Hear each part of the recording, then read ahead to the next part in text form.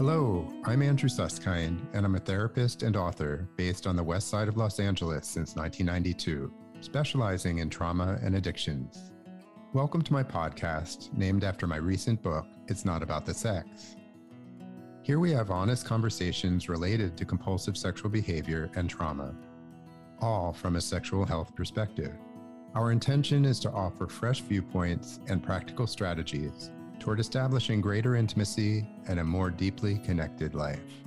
Let's begin. Dr. Stephen Davidson is a clinical sexologist based in Fort Lauderdale, Florida, specializing in the treatment of sexual disorders in men, including men with compulsive sexual behavior disorder. He helps men and their partners lead lives that are more erotically fulfilling and emotionally intimate. He is the author of Sexual Integrity, Finding the Courage to Be Yourself. The Sexual Integrity Coach is Dr. Davidson's registered trademark. Today we have Dr. Davidson with us, and we are going to be focusing on a particular theme, a particular topic that he has written about called sexual integrity. Welcome, Stephen, to our podcast today. Yeah, thank you, Andrew. Of course, the first question to help our listeners understand what we're going to be talking about today is, what do you really mean by sexual integrity? Can you help us out with that? Sure. It is the title of my book. And quite frankly, there are other books out there that have the same phrase in the title, sexual integrity. Mine is Sexual Integrity, Finding the Courage to Be Yourself. And I went with that. And also the cover of the book is a man removing a mask. I chose that because it's a metaphor that comes up in my work with clients often. They bring it up. They say things like, I feel like I'm living a double life. I feel like no one really knows me. I feel like I'm hiding behind a mask. I wish I could remove this mask and just be myself. And that's what I mean by sexual integrity. Let's take off the mask and find out who you really are as a sexual being. And then let's lean into that. Let that be the baseline for where you begin to let the world know who you are as a sexual being, and let you look for partners, appropriate partners or relationships from that awareness, that authenticity about who you are as a sexual being, how you understand your sexual identity, your sexual orientation, your gender identity, what you like, what you dislike, what is erotically appealing for you. And let's be transparent with that.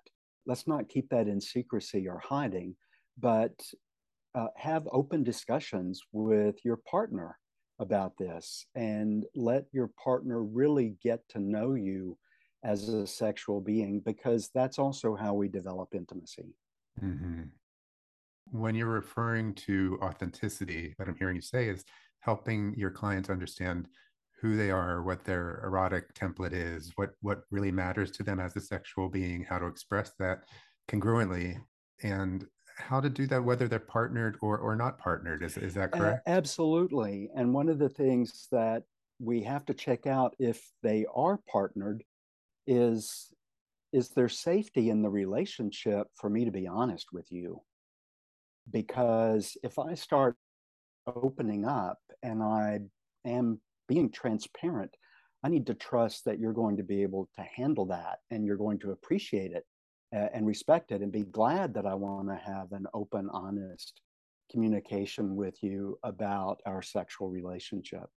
And not all relationships have that degree of trust and safety. Mm-hmm.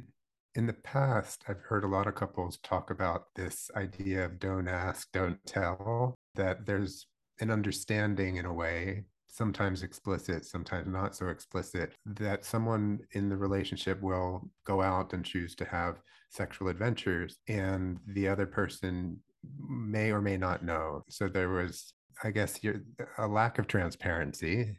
And I'm curious if you have any thoughts about the contrast between a couple that's absolutely transparent and a couple that has more of those vague gray areas.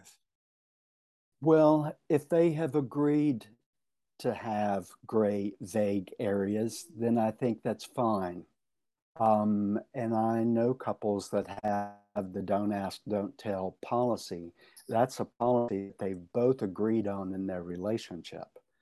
And so if you're doing that, then you are still in integrity with your partner because you're honoring the agreement that you've both made Hmm. together. I see. So no matter what the agreement is between the partners, as long as there is a clear under, mutual understanding, then that the integrity piece, is that right? Evidently, um, because it's your partner that you need to negotiate these things with, and as long as the two of you are comfortable with the plan that you're with, it doesn't really matter Hmm. what anyone else thinks, because there's lots of opinions about sexuality and sexual behavior, but it only matters what you and your partner think and what the agreement is within your relationship. Hmm. So shifting gears a bit, I'm wondering, why is it so vital that we stop referring to compulsive sexual behavior as sex addiction? Before I answer that, let me be clear that when someone presents for treatment for sex addiction or when someone self identifies as a sex addict, that there clearly is a sexual problem that exists there. There's some sexual issue in their life that needs to be addressed. And there's no doubt that those individuals feel like their sexual behavior is out of control or it's become unmanageable. And so I'm not disputing that a problem exists. I am disputing the approach that we look at sexuality through the lens of addiction. I think addiction and compulsion are two different concepts, and there are other therapists who would disagree, who would say that addiction, compulsion, habit, that they all mean the same thing. An example that I sometimes use is the example of a compulsive hand washer, Hmm. because this is a common compulsion that we know exists in many cultures around the world. And if compulsion and addiction are the same thing, then it would also be accurate to say that the compulsive hand washer is addicted to soap. Well, that just doesn't Mm. make sense. There are people who are compulsive lock checkers. We could say that they are addicted to doorknobs. Well, that doesn't make sense Hmm. either. And so, getting it right, whether we're calling something a compulsion or an addiction, it influences the treatment plan that we're going to use to help that client. And when we think about addiction, we think that they're treatable, people can be in recovery, but there's not anything we're going to do that's going to cure you so that you can then resume your drug of choice. Abstinence is what we mean by sobriety. If you're recovering from alcohol or some substance abuse, then sobriety means that you abstain from it and you abstain from it forever. Hmm. But that's not possible with sex. I mean, I guess it is, but who wants to do that? Who wants to go Right. the rest of their life without sex? Hmm. And mostly, my experience is that for most people, it's not really feasible, it's not realistic. Hmm. I think that it's also dangerous to take something that the brain is hardwired to crave and necessary for our survival, certainly as a species, but also for our healthiest functioning individually, and then label that natural innate drive as an addiction. Hmm. So, sleeping, eating, breathing, urinating, sex, these are all things that we're born to do and Hmm. have an innate drive to do those things. So I think it's dangerous to start labeling people's innate drives as addictions. Hmm. It's very Hmm. confusing for people. And we've talked quite a bit on this podcast about this very issue. And there was a time years ago that I used the term sex addiction quite a bit, and I don't anymore. Primarily because I don't feel it's helpful to pathologize the behavior, and I don't feel it's helpful to stigmatize the behavior in any way. And because we have more research and because the World Health Organization has actually designated compulsive sexual behavior disorder as a category in their big book of disorders, which I don't even like the term disorder personally, but I just want to mention that because everything you're saying is absolutely in alignment with what we've been grappling with in general in the field, but certainly within myself and in our discussions with various experts like yourself. I used to be someone who used the term sex addiction as well, and Mm-hmm. pornography addiction. Mm-hmm. I've taught workshops to other healthcare providers on treating sex addiction and pornography Mm-hmm. addiction. At that particular time in my career, I didn't have the knowledge base that I have now about sexual science. It was not until I got a higher degree in clinical sexology that my professors and other peers that I was in class with Mm-hmm. began to challenge me on this.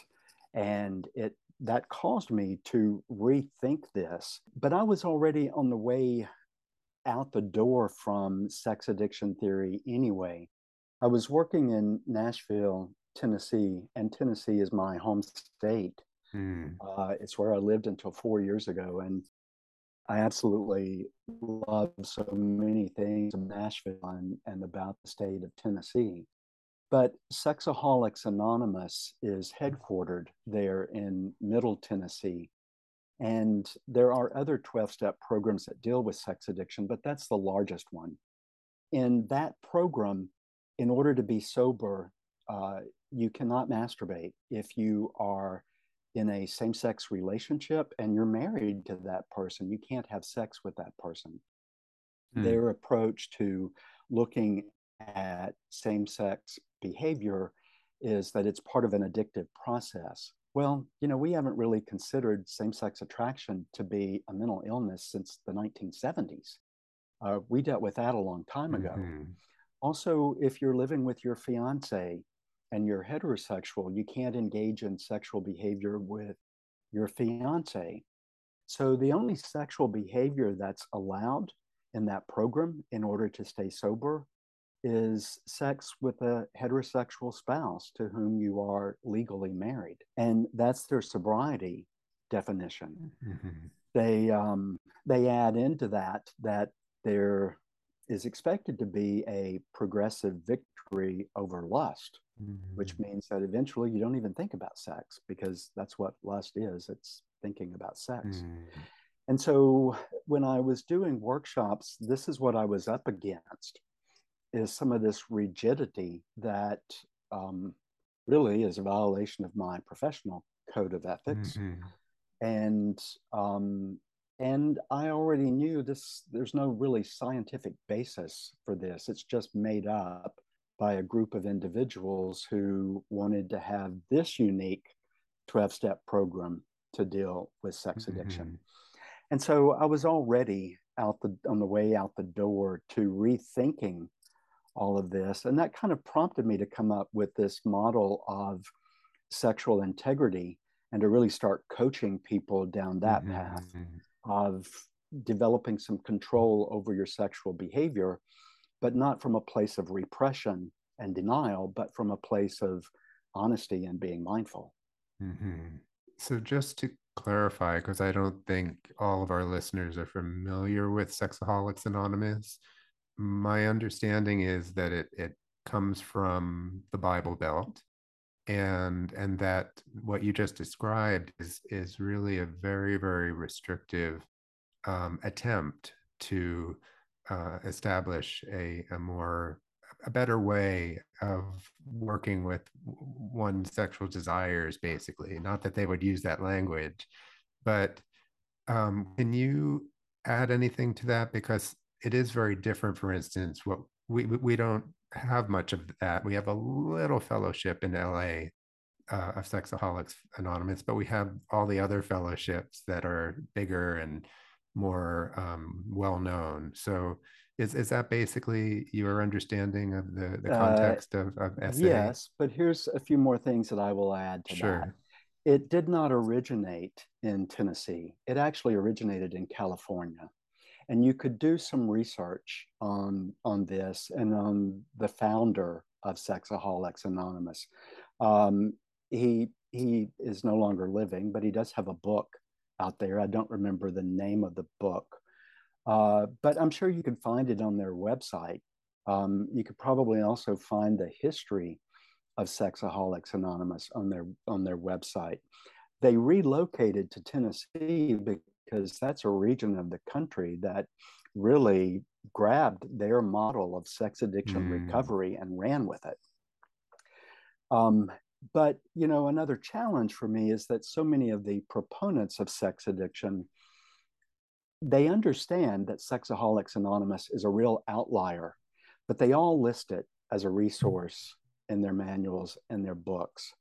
So they've never challenged it. They've never said, this is discriminatory in terms of how you set up your sobriety model.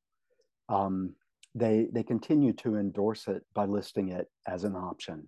Mm-hmm. Now, when I last counted, there were 5 different 12-step programs that addressed sex addiction. There may be more than that since I counted last, but and I'm not against 12 steps. I think that 12-step recovery has helped lots of people get sober and stay sober from drugs and alcohol, and it's valid. It's all over the world. It's easy to access. It's free. There are many wonderful things about 12-step programs. So I'm not anti-12 steps, but I am anti us continuing to look at sexuality through a lens of addiction and using 12 steps to help people think of their sexuality as being addictive or think of themselves as being addicts. Thank you for the clarification. I had no idea that Sexaholics Anonymous started in California. I would be curious what part of California, but that's a whole nother podcast, I suppose, to go through the history. Yeah, and I've done a lot of reading and research on it. I don't want to share things right now because I don't have those facts in front of me, and so I don't want to make stuff up. Yeah. But if your listeners are interested, it's out there. I'm wondering, Stephen, what is the most important thing that one can do to get control over their compulsive sexual behavior? Well, mindfulness is something that I use a lot. I use a lot of cognitive behavior therapy with clients. I do a lot of sex education because, sex education is not allowed in most parts of this country. And so most people don't have just a basic understanding of what is typical when it comes to sexual thoughts, sexual behavior. Just educating people, helping them see that they're right in line with the way so many other people think about sex, in itself gives them some power and some control. I also help them to explore some of their attitudes, why they feel shame about some things that are really pretty innocent.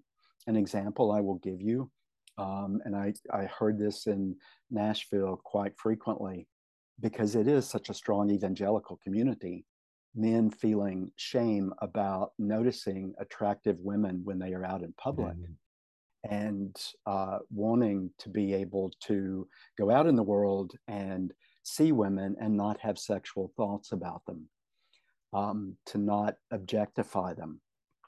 And, it might be specific body parts like breast or legs or butt. But they really had this expectation that I need to not be having these sexual thoughts. And thoughts, quite often we don't have any control over what comes through our head. The way we judge people and judge character is by behavior. So I personally have all kinds of thoughts all day long that I never act on. And I call that impulse control and self-awareness, and mindfulness. So and I would say to men, if you no longer find women attractive, then who are you as a sexual Mm-hmm. being? Because straight guys, they like looking at breasts and butts and legs and women in sexy clothes.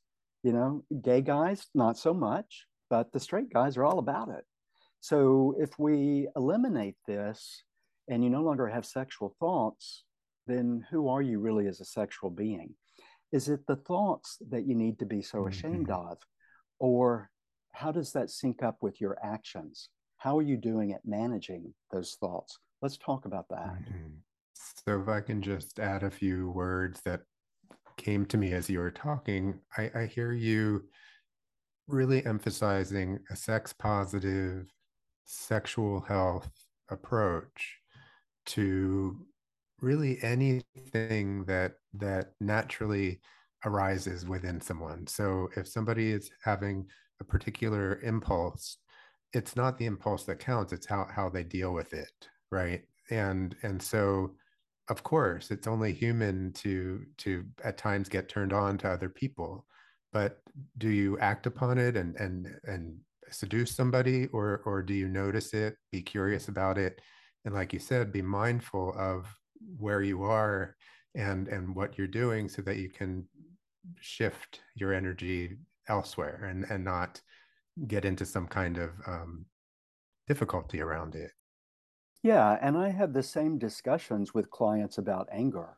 I have people who feel bad because they get angry. They might feel like I need an anger management class or I need, a book on anger management. Anger itself is a normal human emotion. It,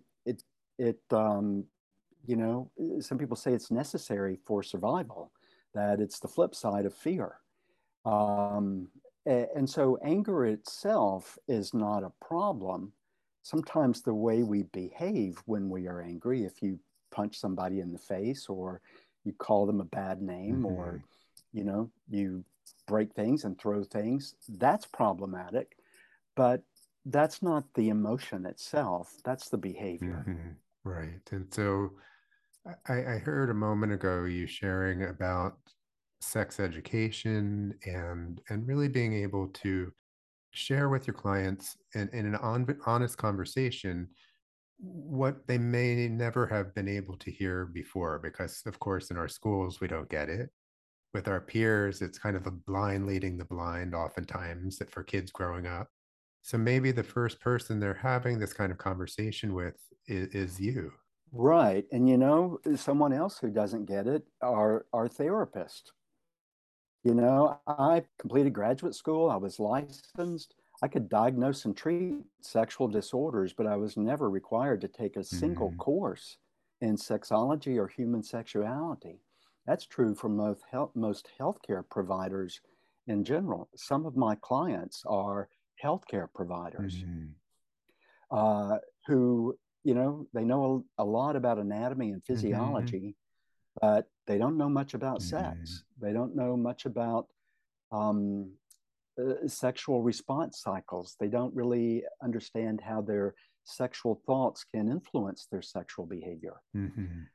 So, yes, I think education is really vital. And I coach people, if you're going to be seeing a therapist individually or as a couple, and you feel like you need to talk about sex, make sure you're seeing someone who actually has some training Mm-hmm. in Mm-hmm. sexology or a solid background in human sexuality, because so many therapists are just winging it. Mm-hmm. You know that that's kind of where I started.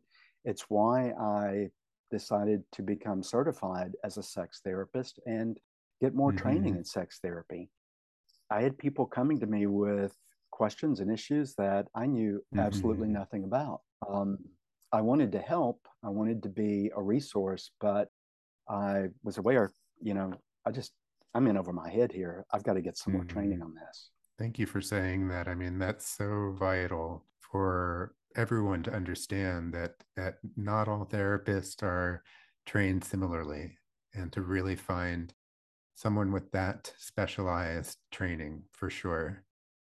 I wonder, Stephen, if you could share a little bit about what role does biology play in human sexual behavior? Well, I think biology plays a huge role in lots of aspects of human behavior.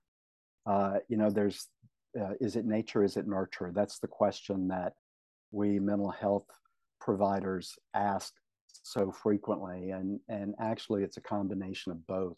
But in utero, there are lots of things that are happening before we're born that is putting our sexual wiring in place that influences the genitals that we're born with, the way we think about ourselves in terms of our sexual identity, our gender identity. Some theories suggest that even sexual orientation is predetermined in utero. But, we come out of the womb with our bodies already designed to be sexual bodies. All the nerve endings are already in place that give the genitals pleasure when they are touched. And because we don't allow sex education, we are in this place where we think that people don't become sexual beings until they're 18 years old when it's legal. But many of my clients, male and female, recall having sexual thoughts, sexual desire, and possibly even engaging in masturbation in childhood. And these are not people who were sexually abused as children. These are people who just discovered, with their body, this feels good. When I touch myself here, I like it. Um, there are certain people that when I'm around them, I feel excited, I feel attracted.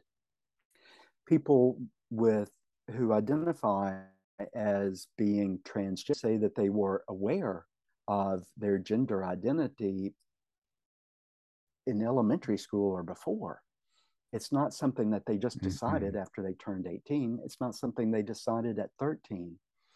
And uh, another thing that I tell my clients is that biology will trump religion and politics every time. The biology of who we are as sexual beings is not consistent with what our culture tells us that we should Mm-hmm. be. And that's true in many levels. At 13, we can parent Mm-hmm. children. Now, we don't want 13-year-olds being parents, but biologically, we Mm-hmm. can do it. So, biologically, just innately, we're already wired and designed to do something that our society Mm-hmm. says we shouldn't be doing. Mm-hmm. So again, switching gears a little bit, when you're working with couples, what would you say is the most important thing a couple can do to improve their sexual connection or sexual relationship? The most important thing is to talk about sex, and it is so difficult to get couples to do that. Even when one or both of them says, I want more transparency, Mm-hmm. I want more intimacy, there are aspects of their sexuality that they feel so fearful to talk about. I often ask couples if they masturbate in each other's presence. And most of the time, they're just absolutely appalled by that. Mm-hmm. Absolutely not. I could never do that. Mm-hmm. That's private. That's something that I keep to myself. That's something that if I did it, my partner or my spouse would be offended. Mm-hmm. Well, people will go to the bathroom in front of their partner. They'll urinate or defecate in the room with their partner right there at the sink, shaving or putting on their makeup, but they won't masturbate in front of them because that would just be too private, too personal. Mm-hmm. That is how our culture has taught us to think about sex, while at the same time, we're trying to be monogamous with this person. You're the only person in the world that I can have sex with in this relationship, but you're not going to talk to me about sex. How do you explain that? It doesn't make sense. Mm-hmm. So, there are books that people can read to help them initiate discussion with their partner. There are games that people can play, or you can just sit down and take turns asking each other questions. Mm-hmm. But nothing should be off limits. And just to add to what you just said, that may be the time to find a really terrific clinical sexologist that they can sit with and open that conversation in a safe and productive way. Right. But yeah, I am a really terrific clinical sexologist, but some of my clients are uncomfortable when I suggest to them, I want you to talk to each other more about sex. Uh-huh. I say, let's invite sex into your house. Let's make your house sexy. Mm-hmm. You know, what are some things that when your partner wears them, you think it's sexy? Start dressing that way for each other. Mm-hmm. You know, watch some sexy shows. What's music that you find sexy? Mm-hmm. Play that music in your house. You know, let your home be a place where sex is welcome, where sexuality is welcome. Mm-hmm. That's terrific. We sometimes forget in the day-to-day domestic nature of our lives that our home is really a sacred place and can be a place where sexiness and erotic fun can take shape and hopefully grow. So I appreciate the reminder.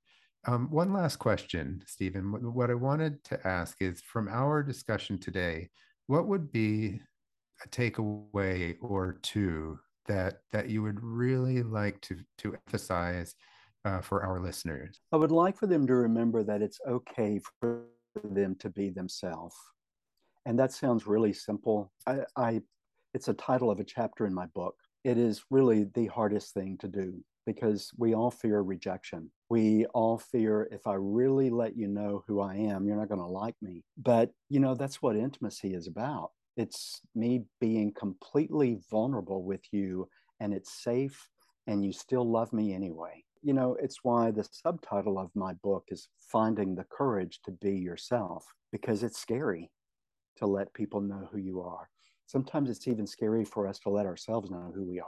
There are many closets that people are in. And I'm not just talking about sexual orientation. You know, sometimes that's one closet that people come out of, and then there's another closet. I'm also a little kinky. How do I talk to my partner about that? Mm-hmm. Um, you know, there might be even another closet that I need to come out of, and that is that my primary means of enjoying sexual pleasure is masturbation.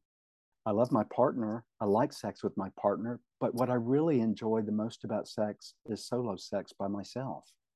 So the thing is be yourself, Mm-hmm. lean more into that. And often people will respond with, well, you know, what if it gets out of control or what if it's something bad? Well, most of the things that we like are not illegal. And as long as you are engaging in something that is consensual with another person who is legal and everybody involved is participating and is in agreement with it, then it's an opportunity to explore parts of yourself that you might be uncomfortable with, but this is a way to help you lean into it and get more understanding of it. Great. Thank you so much for being with us today. I really, really appreciate the perspective and you joining us from the other coast. We don't always have East Coasters here. So thank you for being here today. And hopefully we'll cross paths in the future. I would like that. Thank you for inviting me to be on your show. Thank you for listening today. It was so terrific sharing the time with my colleague, Dr. Stephen Davidson, and discussing this really significant topic of sexual integrity. He can be reached through his website at sexualintegritycoach.com. If you're so inclined, please give us a 5-star rating and be sure to subscribe and share my podcast with those who may benefit. I look forward to you joining us the next time, and don't forget to stay connected.